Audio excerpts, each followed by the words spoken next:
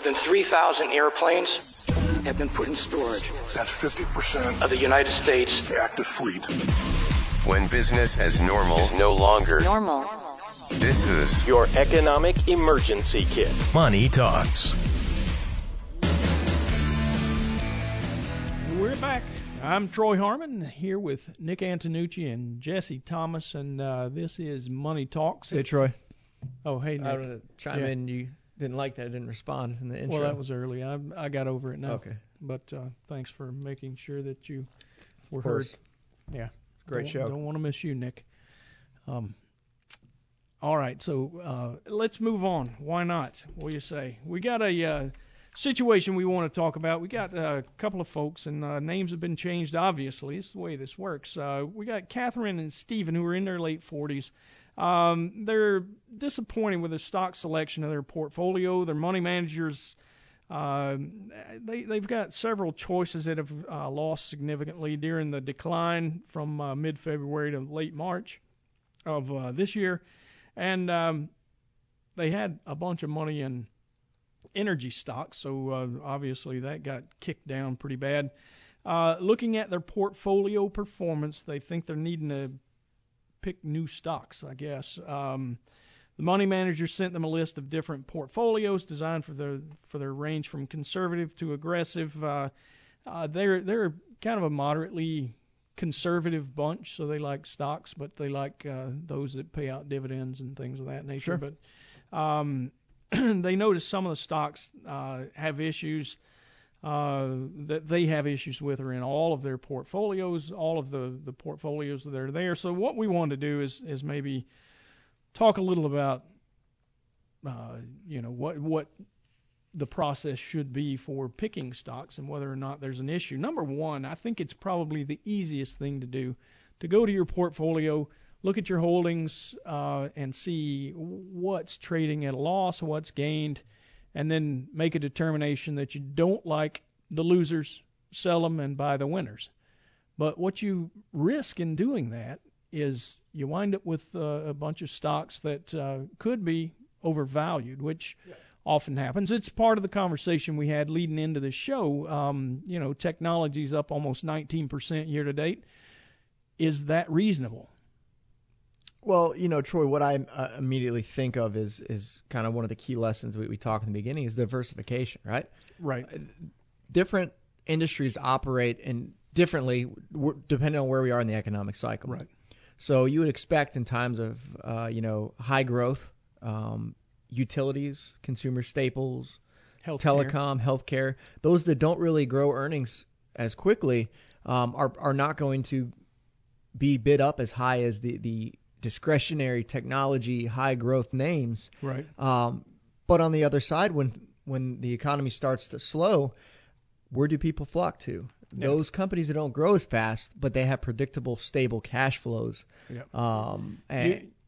You said one word that makes a lot of sense: stable, predictable. I mean, those are all things that you want in a company that's that you're using to save for your retirement, for sure. Yeah, and I think something key here is you need to. It's absolutely smart of you to look at your individual positions and how are they performing, but then you also have to dig a little deeper than that and say, okay, now is something inherently wrong with this business and it's going to continue to lose money, or is the thesis and reason why you purchased that company still intact, and are you now getting it at a significantly cheaper price than what you were paying for before? Because if we still feel that story's intact and we think long term this company's going to grow, at earnings at 10%, 12%, and we can now get it at a 30, 35% discount, we'd be silly not to add to that position. Right. Absolutely. And, one of the things that a lot of folks within the financial industry will try to tell you is that the stock market is efficient, meaning that it knows precisely what it's doing. And, I mean, it doesn't take a whole lot to point out, especially with an individual company, there are inefficiencies in the market. So my counter argument would be to look at all the trading in these bankrupt companies. Hertz. Is that what you're talking about? Luckin Coffee. I mean, right. You name it. What's the stock of the week this week that's going bankrupt and will soar hundreds of percents in a week? Yeah. So it's really good. I mean, look at your portfolio. Check out the losers. you might reassess, do some homework, make sure that what you own still, Nick, as you said, the story is intact. But if it is still intact, quite often you've bought a company that's got probably the most attractive valuation in your whole portfolio. Yeah. And those that have done really well, quite often, the momentum plays out after a while, or, it doesn't take much. Often the market, in fact, always the market trades on expectation. So when you're looking at historic returns, you're actually tantamount to looking in the rearview mirror and trying to drive your car forward down the road. Yeah, and I think it's also important to understand that not everything can be foreseen. For example, the pandemic. No one saw that coming. It's a black swan event, and there's some things that you just can't plan for. Absolutely. And there are implications to that will take time to reverse. So, don't assume that this is something that could have been prevented. Before the break, we were talking about a situation where a couple had basically been looking over their performance, and they weren't really happy. It's looking at historic performance is a good exercise. It's one of the many ways that you can determine whether or not you're getting what you want. Obviously, another would be if you watch it daily, and I really don't recommend that. But if you watch your portfolio daily and you see fluctuations in price that make you nervous, most people don't wring their hands when their portfolio values increase. But if it's going down more than you're comfortable with, obviously you might be taking more risk than you meant to. In this case, though, it sounds as if they were. It's a conservative couple.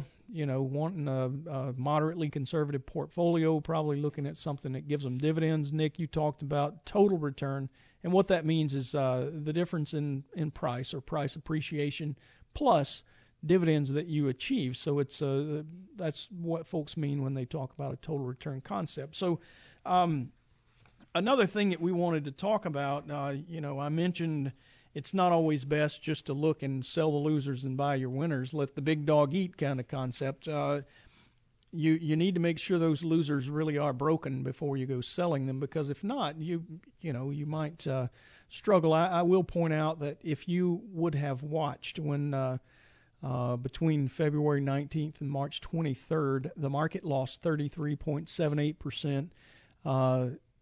If you looked at the energy sector, it lost 55%. Yeah. Now it's still down 40%, as of recording of this show that we talked about earlier on a year-to-date basis. But from March 23rd until recently, it has also gained 55% when the overall market was up about 40%. So you would have been better to hold your energy companies instead of selling, and I know that was one of their specific grievances was, how much energy they held.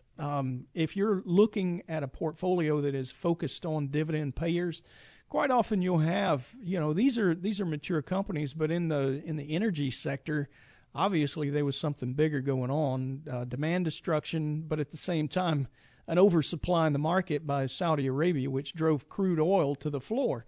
And the reason that we didn't really change anything in our recommended portfolios, just as way of explanation, is because we knew that the prices that were being achieved in the market weren't sustainable by the major producers. When you've got oil selling sub $20 a barrel, and the company that produces, or the country that produces most of it, actually sets their annual budget based on maybe $72 a barrel, they're not going to let it stay that way that long. They're not going to ever be able to produce enough and sell it, enough oil and sell it to warrant a price of $20. I mean, just think about how much you would have to overcome. It'd be more than 3 times normal. So, when something like that goes on, it is wise to stop and think about what's happening, and then make your decision based on that. It's not what's happened to this point. You try to do away with the emotion. It is easy to get mad about what has happened and just decide, well, I don't want to own this anymore. But the reality is, if you keep a clear mind and decide what's going to happen next, it's always the forward-looking piece that matters most. Yeah, and Troy, I just kind of did this brain exercise before the show just to see what it looked like. And what I did is I pulled the worst performing stocks in the S&P 500 for the last calendar year that we could compare the next full calendar year to. So it would be how did it perform in 2018, and then how did it perform in 2019. So the worst performers in 2018 were Coty, Mohawk Industries, L Brands, GE, Perrigo, Invesco, Western Digital. Their following year's returns, Coty was up 81%. Mohawk was up 16%. L Brands, which continues to get absolutely smashed, it's retail, down 25%. So that one doesn't really hold true here. But GE, 55% up. Perrigo, 32% up. Which is Invesco, about market rate. 16% up. And Western Digital, 78% up. So, it's a small sample. You'd really have to do kind of more data mining here and do a true study in it. But just because something has a bad year or bad few months doesn't mean that it is broken or that it can't rebound. Well, there's an old concept, the dogs of the Dow, and quite often people just exactly. look at the worst Dow performing Industrials and buy the 5 worst performers in the previous year. That's right. And that actually has had significant outperformance of the overall market. So, just using that alone, which we don't really recommend. I'd rather look at the fundamentals overall and know the story. And also, the Dow is a good sample because it's high quality companies. You can't just blindly do that. You can't just say, oh, this was a loser in the previous year and buy it. You still have to have the good, solid, financially strong companies that you're buying into. You don't want to buy something that could go bankrupt. Yeah, and 3 of the things that we look at very closely: valuation, which means use the price ratios to determine, and don't just measure them against the market overall. Measure them against their industry peers and sub-industry peers, but also look at the company's history in those price ratios as well. So like the price to book, price to earnings, things of that nature. And Nick, you mentioned it earlier, diversification.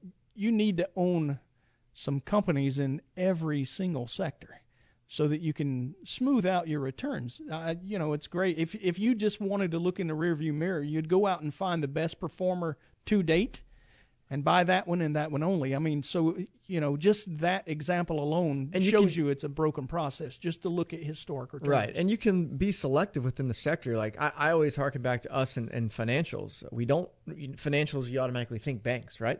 Well, there's more to the financial sector than banks. Insurance, asset managers. Sure. You have things like the New York Stock Exchange, ICE, Intercontinental Exchange, CBOE. So you can get creative if you want to maintain exposure to these sectors, but not necessarily like we didn't want to have banking exposure. Yeah. So we avoided that, and you can still maintain sector exposure and be selective. Yeah, financials are probably one of the most diversified sectors alone. So anyway, that's our situation. The one thing that you need to do for sure is make sure that you manage risk. There's an old adage. It's foolish to risk money that you need in an attempt to make money you don't need. The only way you know how much money you need is to talk to a financial planner. We don't have one on the show today, but we always have financial planners around here. If you need a financial planner to help you answer that question, how much do you need to save and how much do you need to make on your savings while you do it, you can always give us a call, 770-429-9166. And we would absolutely jump at the chance to answer that question for you. You're listening to Money Talks.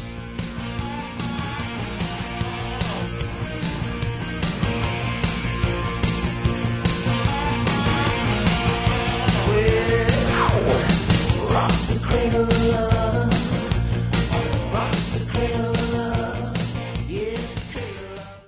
All material presented is from sources believed to be reliable and current, but accuracy cannot be guaranteed. The contents are intended for general information purposes only. Information provided should not be the sole basis in making any decision and is not intended to replace the advice of qualified professionals, such as tax consultants, insurance advisor, or attorney. Although this material is designed to provide accurate and authoritative information with respect to the subject matter, it may not apply in all situations. This is not to be construed as an offer to buy or sell any financial instruments. It is not our intention to state, indicate, or imply in any manner that current or past results are indicative of future profitability or expectations. Portfolio holdings discussed are subject to change. There is no guarantee that in the future these securities will be held in the Hensler accounts. As with all investments, there are associated inherent risks. Please obtain and review all financial material carefully before investing.